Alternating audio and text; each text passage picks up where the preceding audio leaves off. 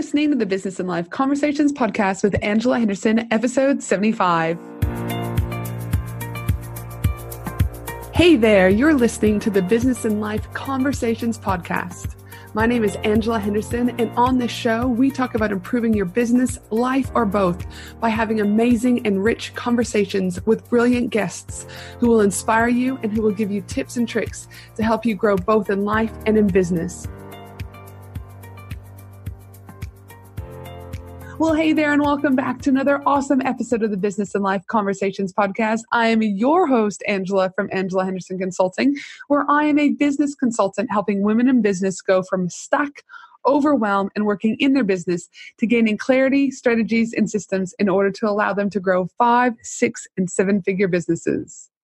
Now, today's topic, marketing to mothers, just might surprise a few of you, and more importantly, get you thinking about how you might be missing out on a big chunk of customers within your business. I mean, did you know that if moms were an industry, they would be the biggest contributor to the GDP? Global Data Insights 2011 quoted that. Did you also know that moms are responsible for $132 billion in spending in Australia every single year? And did you know that 6.2 million moms in Australia that we currently have, and of those, 140,000 women become moms each and every year? These stats, people, are staggering, and staggering. So for most of you listening, there will be mothers that buy directly from you or are indirectly influencing other people in their communities to buy or not buy from you. And you're not going to want to miss this amazing episode where I will be speaking with Katrina McCarter about what are some of the big mistakes that she sees business owners making when marketing to moms. What are the key trends business owners and brands should be aware of when marketing to moms? And she's also going to talk a little bit about what are the 5 things a business owner can do immediately right now to improve their performance and attract more mothers to their business. And let's just say there's so much more goodness in this episode that I won't even get into it right now.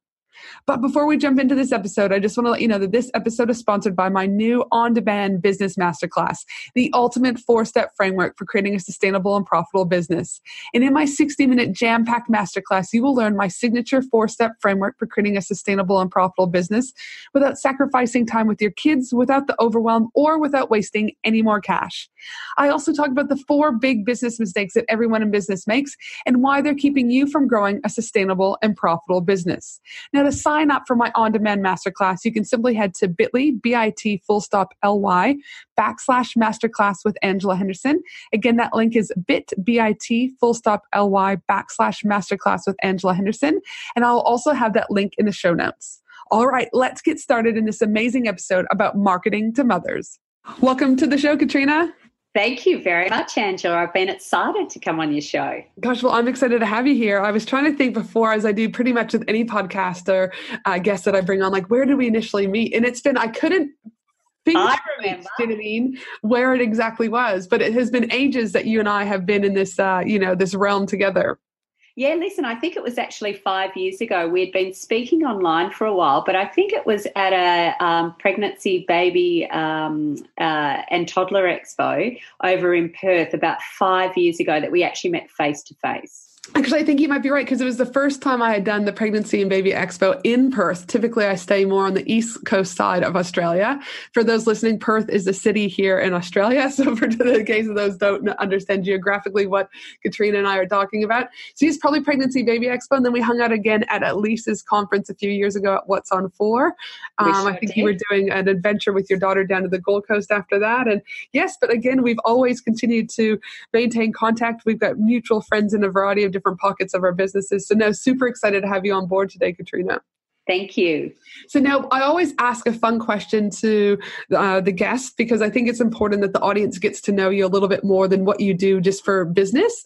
And it's a great way to start developing, those relationships through the podcast. So my first question to you is, I love flowers. All right. And so I'm curious to know, what is your all-time go-to favorite flower that you would have in your house every single day if you could? Oh, that is such a good question. I can tell you what I won't have. Okay, tell us what you won't have. Yep. I'm not a rose girl. So for me, it's never roses. But I do, I kind of change with the seasons. I've always loved lilies. So lilies have been a really, really big one. But I'm now living in one of the outer suburbs of Melbourne in Australia, and I'm really close to kangaroos. I've got a big bush backyard. So I'm actually really now getting into natives. So I really love some of the proteas and things like that. So some Australian native flowers. Oh, it's great. And how long have you been located in your new area? About 18 months now. I've always been part of the hustle and the bustle, Angela. I love the inner city, but we've moved out I've got 3 teenagers, so we wanted to move out and have a little bit more space. So we're on a nice big block, and I'm really enjoying a slower pace of life. I could only imagine that just by changing your environment, naturally everything else would start to change. So even though as much as you love the hustle and the bustle, every single day, I'm assuming you'd slow down a little bit. Would you agree with that? Or how has that transformation happened for you? I've done it slowly, so I still love the hustle and bustle. So you'll often find me in coffee shops back in the inner city. But I really love I love getting away, and I love going. We've got these beautiful wetlands, and there are kangaroos about 500 metres from home. So I love going for a walk out and amongst all the wildlife and fauna down in my local area. So that's really nice to slow down. It sounds superb. And I do think there's something to be said about being able to slow down, connect with nature, get outside. I mean, there's enormous benefits, but yet so many people don't do it. So well done for that. Thank you. Now, I also like to, now that we know a little bit about you're into the native flowers, you've moved a little bit out of the hustle and bustle. Tell us a little bit more about the history of, business. I know, but the listeners don't. So tell us a little bit about where you were and where you're currently at.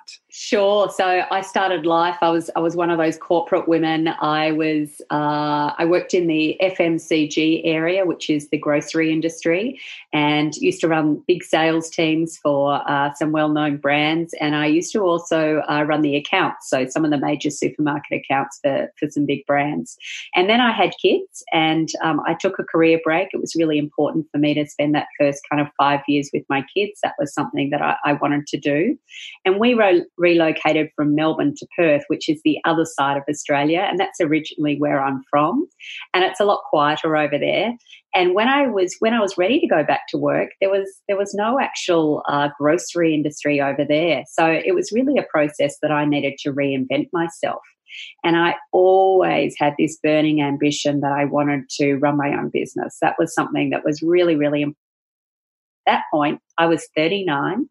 I had growing financial commitments with mortgages, etc. But I decided it was now or never. So I spotted a gap in the market and launched an online shopping website for mums.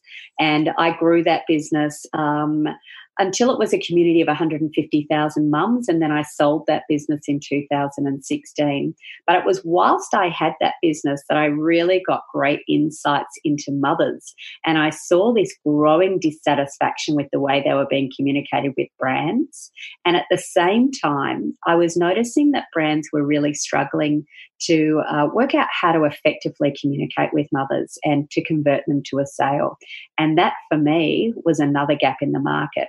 So in 2015, I launched my current business, which is called Marketing to Mums, and that's a marketing and research consultancy where I specialise in helping businesses and brands sell more effectively to mums. And I kind of work with businesses of all levels, from startups right through to big corporates, and have a look at how they're currently marketing, where their gaps are, where their opportunities are, and really help drive a competitive advantage for each business.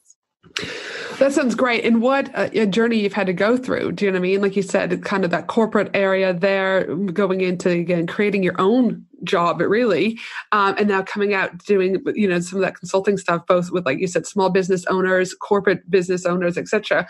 But why? I know you've touched upon it a little bit, but I'd like to know a little bit more about why does your business focus only on mothers? So, can you kind of go a little bit more in depth with that for us?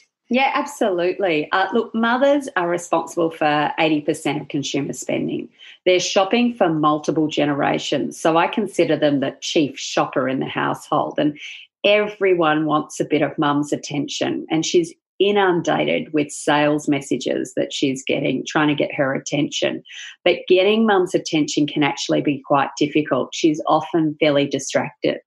I really help brands cut through, I guess, a lot of that noise and to create meaningful relationships with mums.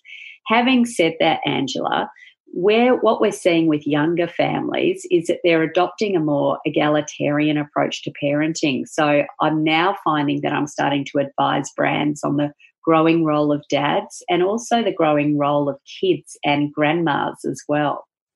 Coach, that's super interesting. And why do you think the change has happened? Look, I just think that increasingly we've got women returning to the workforce in record numbers. We're seeing that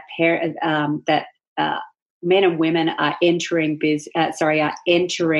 parenthood on equal terms for the first time. So we're really seeing dads stepping it up. In terms of domestic responsibilities. And where I really see that we've still got an issue is that a lot of corporations aren't encouraging dads to take that parental leave and that time off. And what we see is whilst they're coming in on equal terms, if mum's taking all the time off and dad's not taking time off as well, things start to become unequal again. So it's really, we really require a corporate change to happen that really embraces and encourages dad to take that parental leave if they've got it available in their organisation. That's when we'll start to see greater societal change. Yeah, no, and I couldn't agree more. I think, again, my husband plays a magnificent role, and I wouldn't be where I am at without him. And I'm very grateful for that. But like you said, not everyone has that same, potential. Like, we don't know what the demands are for different families, what their husband's role are. Like, I was speaking with this beautiful lady just before, her partners fly in, fly out, right?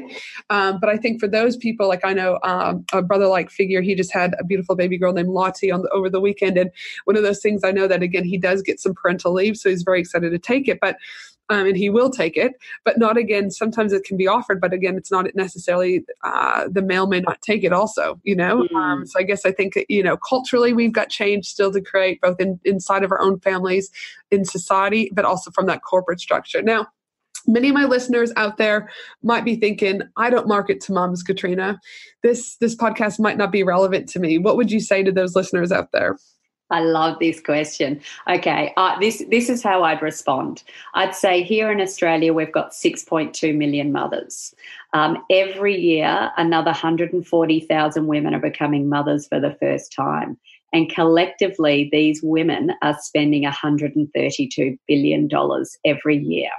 So to actually put that into some perspective for you, if mums were an industry, they'd actually be our largest contributor to GDP in this country. So they're incredibly financially powerful.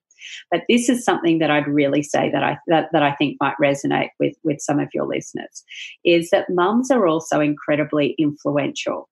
Research shows us that when a woman becomes a mother, she is 8 times more likely to talk about brands than previously. 8 times. So even if you are not selling directly to mothers, she is influencing your purchasing because she's got an opinion about brands and industries and segments, and she's sharing that far and wide. So I do think that mums can have a strong influence in many different industries and segments, even if they're not making that purchase. And I like the data, because I'm driven by data. So the fact that you're able to give those listeners those statistics, that if you're not listening or if you were sitting on the fence going, I don't really market to moms, I think the data that Katrina's just given us is quite substantial.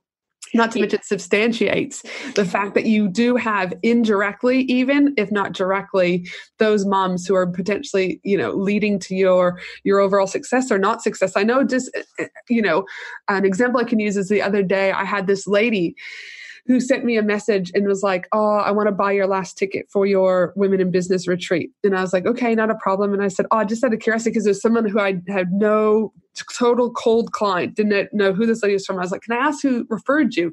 She's like, a friend of mine referred me to you. She doesn't have a business, but she's seen you along the traps per se, right? And again, though I know it's not a direct relation to the marketing to moms, is that people are always still talking about your brand and your business to other people at all the times. And if that market happens to be, which Katrina's just said, so much of that is moms, then you need to be mindful about how you're marketing, which I guess kind of leads me to my next question, Katrina, is so I guess you could even say one of the mistakes that listeners could be making is that they're thinking they're not marketing to moms. But what are some of the other big mistakes you see business owners making when marketing to moms then? Yeah, look, I've been consulting to an array of brands across really diverse industries, from pool chemicals through to optometry and healthcare and automotive, since probably 2015. And I consistently see the same three mistakes being made over and over again.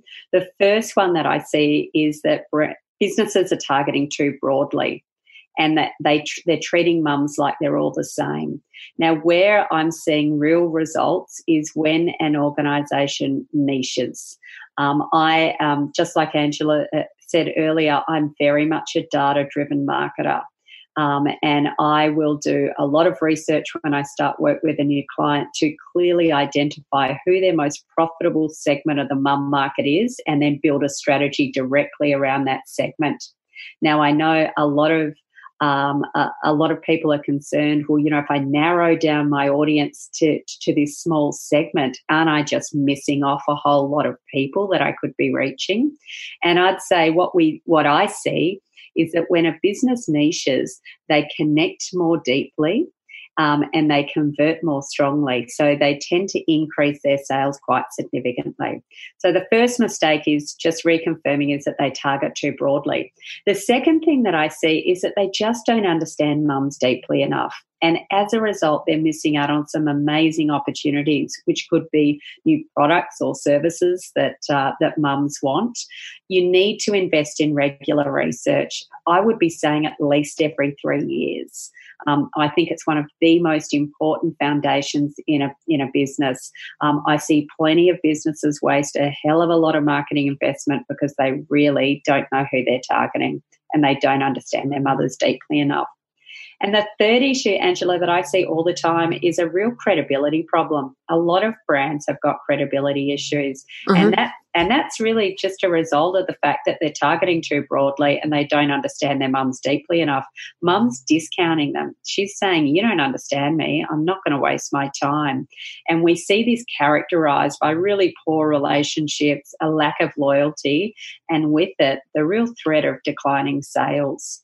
So that's kind of my perspective of the big mistakes. We've actually done research from mum's perspective to find out what she thinks the mistakes are that brands make. She identified 9. I'd just love to reel off a couple of them to you. Yeah, absolutely, because I couldn't agree more in regards to, let's talk a little bit about the niching side of things. And I think we did an episode on this on episode 62 for those that are interested, and it was called To Niche or Not to Niche.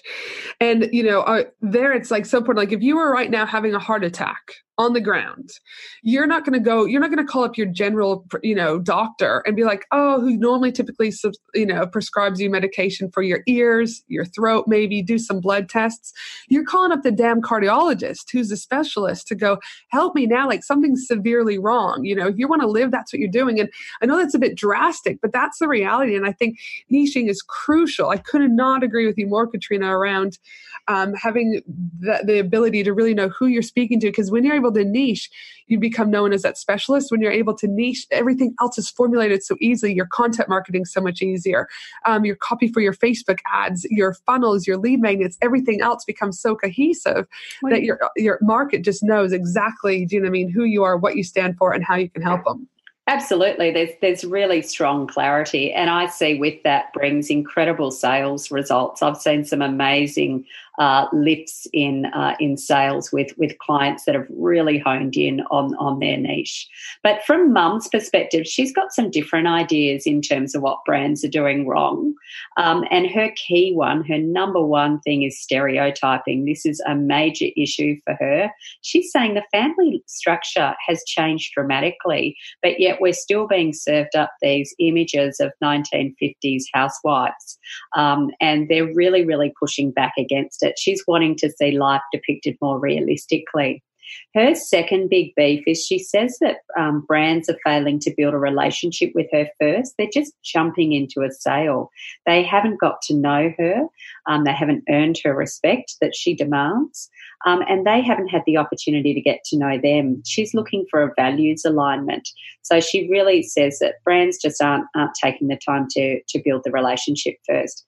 One of the things that they were really vocal about is that they feel like they're being treated like they're stupid. that once they become a mother, that they lose their brain, and they're really angry about this. They want to hear, if you've got a technical product or service, they want to hear that technical information. It's important to them. They can digest it. And don't skip over or dumb your message down. And I guess one of the other ones that she pointed out was actually offering no value. I see many businesses play it out on a price game. And I just see that this really, really makes life very, very difficult. I'm a big believer in clearly understanding what your key points of difference are and really amplifying those, because the more that you can amplify those differences, the less that it's a price game. And mums value so many other things besides price when they're evaluating a business. So they're kind of some of the ones from mum's perspective in terms of mistakes being made. And then was that from the research that you had done, that you had undertaken with the moms? I guess the information has been pulled from, because I know you took an enormous amount of research. You interviewed hundreds of women around this. So it's great to know that, again, this isn't just something that Katrina's just made up. Like, she spent copious amount of hours and time surveying mothers and finding out what they liked, what they didn't like, what ticked them off, you know? And so it's really important that when you listen to this episode, you start formulating and thinking, oh, am I doing that? And an example too is this client came to me and she was talking about her Facebook ads, and she's like, my Facebook ads just aren't working and I don't know why. And typically it's the copy where we go wrong with that. So I said, let me read your copy. And I said, actually, your copy's, your copywriter's done a brilliant job on this. You've hit on the pain points. You've actually shown value, which is one of the things that the moms are saying that we don't. So in this instance, this particular business had done that, but what she hadn't done was the images she was using. So her ideal client was a 38-year-old, I believe off the top of my head, mother of 2 small kids, disposable incomes, et cetera, et cetera. But the images they were using, Katrina, was that of like a literally 23-year-old. Yeah. So it was like, just, you're talking about moms who, like you said, not all moms don't dress up and do whatever, but, they're tired, right? We don't necessarily have time to do our hair the way we used to, or fit in these beautiful clothes with the way we used to. Now, again, this is a generalization, so there might be moms that can still do this. My hat goes off to you. But what in this image, though, was of a girl at the beach in this beautiful bikini. And again, it looked beautiful, but it wasn't relaying the message, do you know what I mean, or hitting that target market. So there was a disconnect. We changed the images. Facebook ads went through the roof, and the rest was history. So again, it is super important to be mindful about all these components when marketing. Yeah, absolutely. And I think you touch on a really interesting point there, Angela. We undertake about 3 research studies a year. Yes, again, I'm very, very much data-driven. And what we've found is that Australian mothers are not aspirational as on the whole. And so I'm not at all surprised to hear that a highly aspirational shot of a young woman in a bikini did not resonate with the actual audience. You did, exactly. Like, it may have for everything else, but what they were trying to sell and their message, that was all well. It was just that little image. We just needed to change the image to reflect those moms, and we were good to go. Now, what are the key trends business owners and brands should be aware of currently? Sure. Look, there's a lot. I'm actually probably going to cover off about 4 or 5 with you. Sure. Because mums are actually changing quite rapidly, and we're seeing this in between our research projects. So we did a really big study back in 2016 of more than 1,800 mums. Mm-hmm. We have more recently done a follow-up to that, and that was more of a smaller sample that was more millennial mothers. That was about 700 mums. But what we saw in that study was some significant shifts in attitudes and behaviours. And one of the things we've seen is the emergence of what I call tech-first mothers. Now, I've written about this group quite extensively in my new book that's just been released called The Mother of All Opportunities. But a tech-first mother is largely a millennial mother, and she's looking for a tech-first solution to her problem. So I will give you an example of that, Angela, some of your listeners might be familiar with the Peanut app. This was an app that was built by a woman by the name of Michelle Kennedy in the UK, and she's used dating technology to apply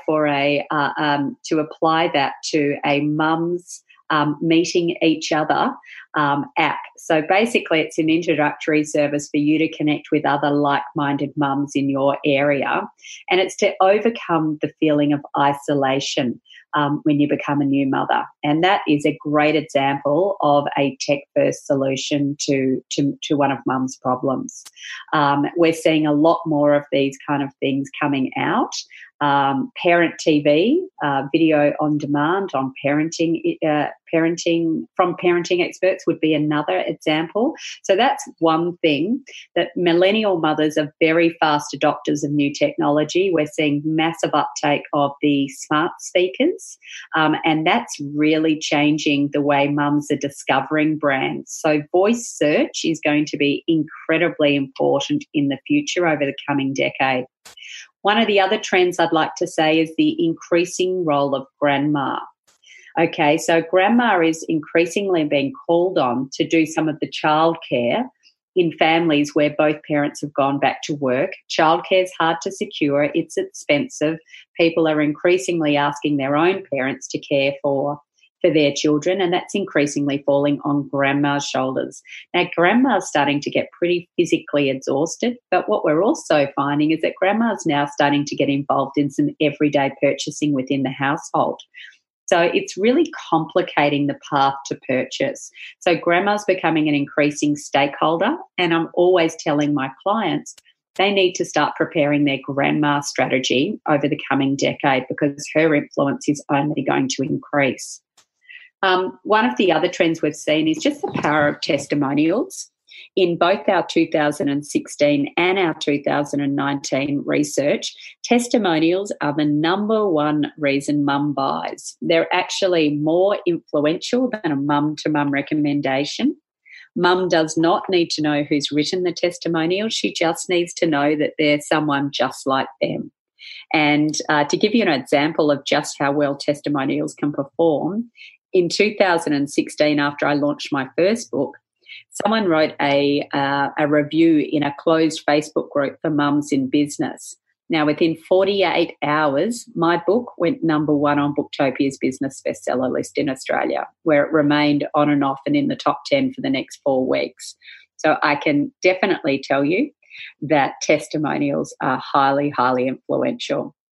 I do like the one about grandma, do you know what I mean? Because I think, again, not only do we need to prepare for the tech first mums, but in some ways we got to, you could say tech first for grandmas, right?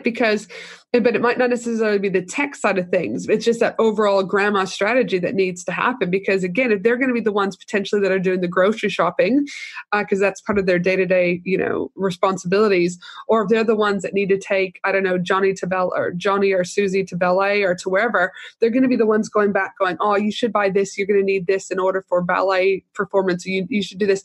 And the moms are just going to take their word, because again, they don't have the headspace to really sit there and go, should I, shouldn't I? Mom said it's good. I'll just buy it. So I really like that you've brought that to the attention to people about having that grandma strategy, because I think it's going to be imperative for businesses' growth, if not now, but in the recent future. Yeah, absolutely. And I guess two other trends that I'd really like to highlight is we're seeing a real rise in conscious purchasing. We're seeing that families are starting and mothers are really starting to embrace sustainability, as well as this move towards minimalism that was really kicked off with the Marie Kondo book, The Art of Tidying Up. And as a result of this, what we're seeing is it's not uncommon for women to take a full year of not buying a new piece of clothing, because they want to reuse what they've got, they want to reinvent what they've got, or they want to rent, or they want to borrow, because they just don't want to consume so much. So that's important. They're going for quality over quantity.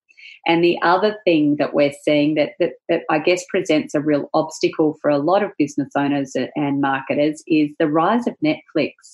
The video streaming has meant that it's really hard to reach mum with ads, with advertising.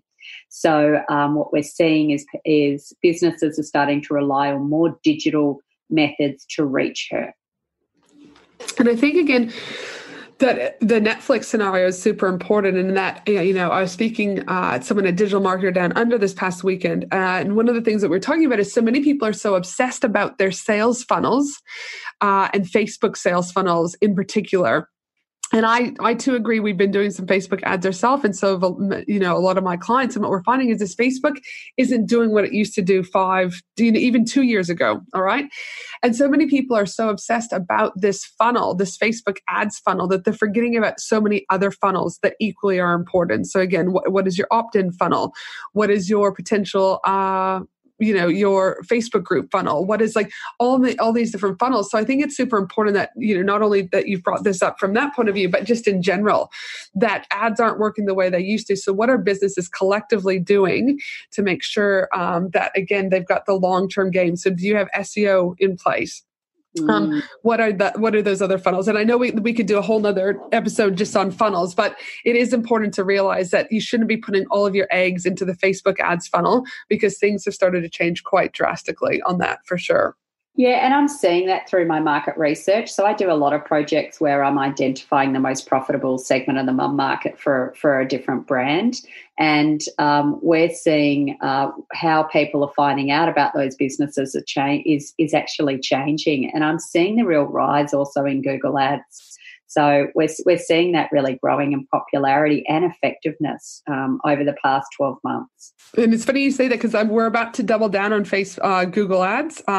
We're actually doing some split testing. So we've just done, this is our third month going in at time of recording with Facebook ads.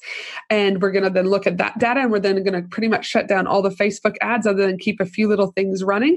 And then we're double down on Google Ads. And we actually then want to look at both of that data and cross compare, because even though your cost per lead on Google Ads might be slightly more, the fact is that those people are searching with intent to buy when they go to Google. They've got a problem. They want it to be solved. And the scenario I've used many times here on the podcast is that when my brother passed away last year on Mother's Day unexpectedly, it wasn't a matter, I didn't go to Facebook trying to book my plane ticket to get back for his funeral and get back to my family. My credit card was out. I had a problem. My problem was I needed a plane ticket. I needed it reasonably cheap, and I needed to get there fastest way I could. And so we know with Google, you've got you convert better on Google by typically a standard is about 30% better. And so again, if you don't look at those Google ads as potentially a strategy, it could be hurting your overall business, because like you said, you might pay a little bit more in lead, but your conversion and the lag time is going to be much less than having to warm someone who's been watching in their underwear, watching Netflix, and just happened to scroll through it, one of your ads and click on it. So, I think it's super important being able to cross test those two platforms. Yeah, and I agree. Every business is different, so testing is so important. But over the last 12 months across an array of businesses, I've seen some really good uptake on Google Ads. So it's certainly something that has got my attention. 100%. So yeah, that's great to hear, because my Google Ads specialist will also be, because we're having this debate with the Facebook gurus out there at the moment, where we're collecting all the data we can to put forward, do you know what I mean, our end results. So very cool. Now listen, we hear a lot about moms also and social media, I guess, together. What do business owners do you feel need to understand about moms and social media, and how can this benefit in them growing their sales? Yeah, great question. Look, I'm going to revert back to the data again.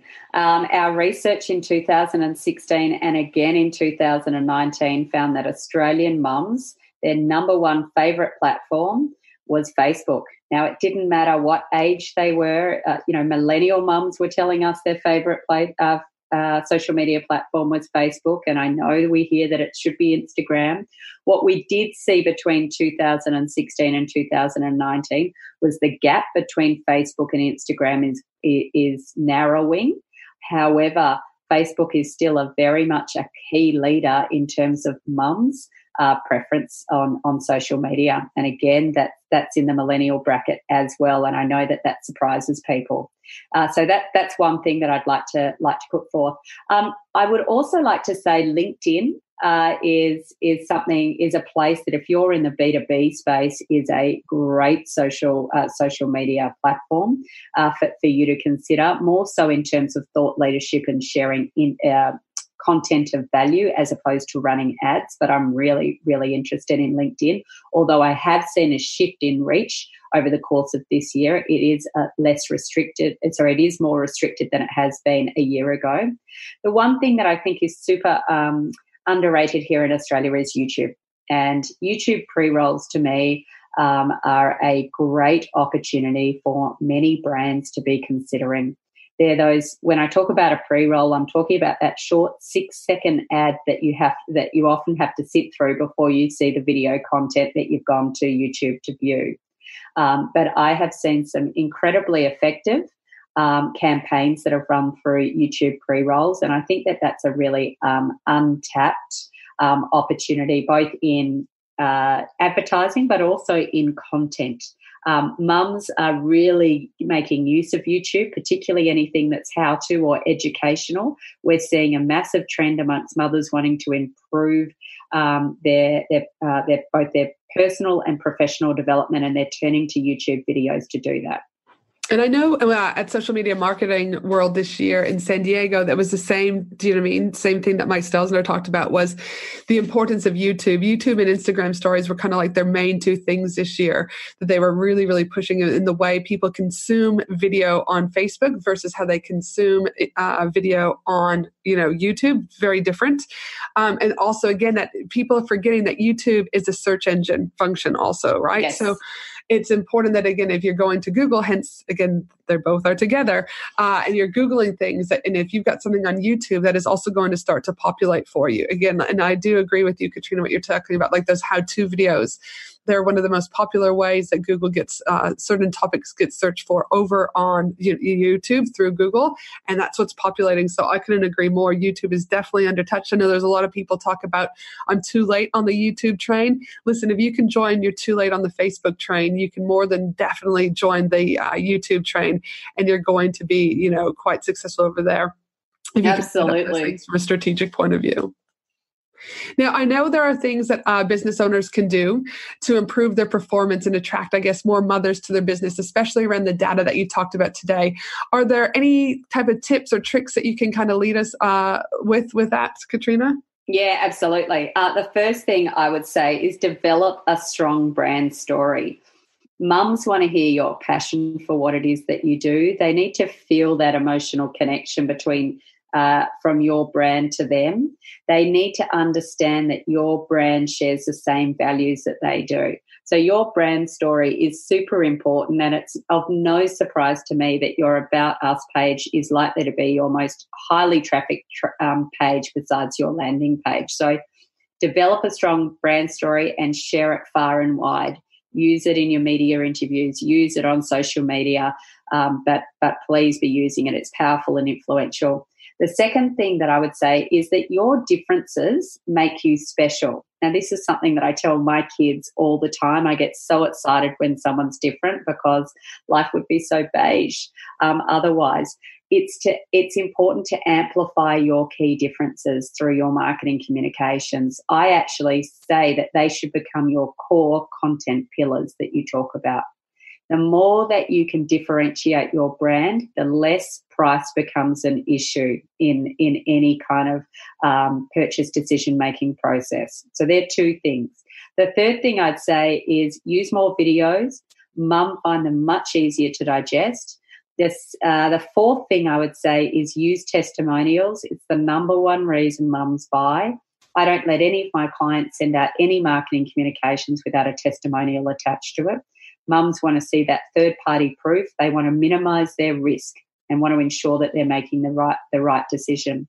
And the final thing that I would say is that it's so important, rather than do a sales post or a piece of sales copy, engage in story selling. And what I mean by that is sell to mum in stories. Share with her someone else's experience of working with you and tell us that story, because that's going to be far more engaging and far more emotionally connecting, and mum won't feel like she's being sold to. So I've seen incredible results when we've done tests between a straight sales post and then doing a story sell instead, and we've seen increases of up to 400 times the amount of web traffic it drove over when compared to a straight sales post. So story selling is super effective. And storytelling, I think selling is also equally as important because, again, the way Facebook and the algorithm also play is that if you're able to use a couple of those things that you talked about is use more video and you drive them over to your website through your story and using the link in the video versus posting the link on Facebook, again, you're giving Facebook what they want. They want people to stay on that community and on that platform. And so, again, if you're able to incorporate what Katrina said is use more video and then draw them through that story engagement, again, you're bound for, a profitable winner for sure. Yeah, absolutely. Now, our final question before we wrap up with this juicy conversation today is, what do you know now that you wish you knew when you first started? Oh, great question. Certainly, I wish I used marketing partnerships even earlier than I did. So one of the things I've become very well known for is working collaboratively. I love working alongside and collaborating with other business owners so that we all grow our businesses together. That gives me a great sense of satisfaction. That's something that I definitely did in my first business. In fact, that's how I grew my first business. But I would have liked to have even used it from day dot. So be bold enough to go out and seek marketing partnerships from the first day of being in business. Then the other thing that I would say is don't do print media. Yep. Yeah, I felt like I may as well have thrown some money outside, but out the window as I was driving the car. Yep. Print media is an interesting one. I mean, it continues to be there. People continue to get sucked into tens of thousands of dollars and there's very little ROI. So, always print media or not, always ask yourself, what is the ROI by engaging in this advertising or marketing commitment? Yeah. And it's sometimes ROI could be long-term. Like, I'm heading to the Maldives at time of recording for my own mastermind. And some people, I might not see the immediate return on investment, but it's the long-term investment that I'm after, and I'm okay with that.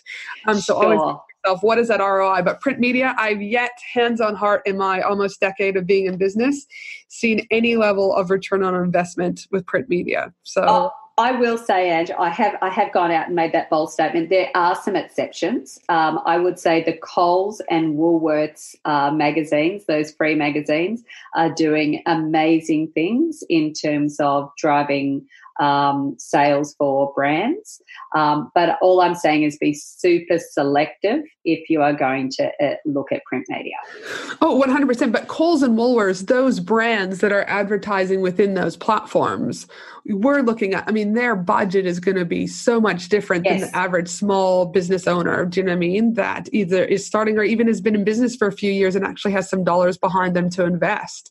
And that brand placement too is, even if you look at for those who are listening that aren't in Australia, Woolworths and Coles are two major supermarkets here in Australia.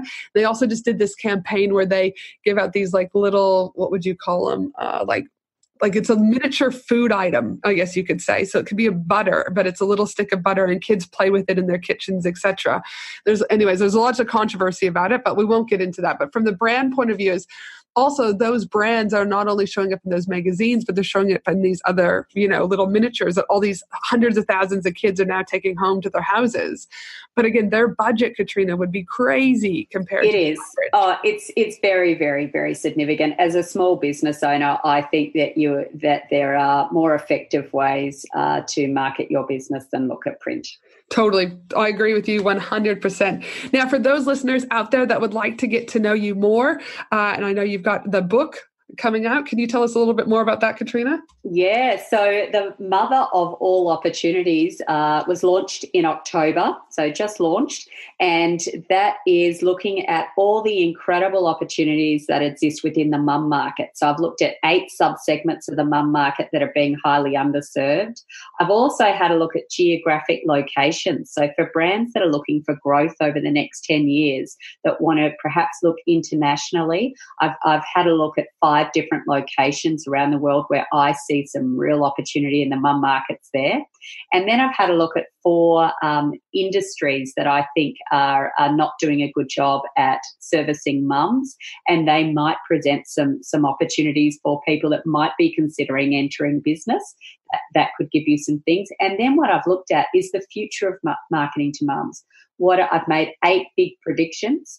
about where I think marketing to mums is going and things that you need to be planning for now in your business to ensure that you've got continued growth and success.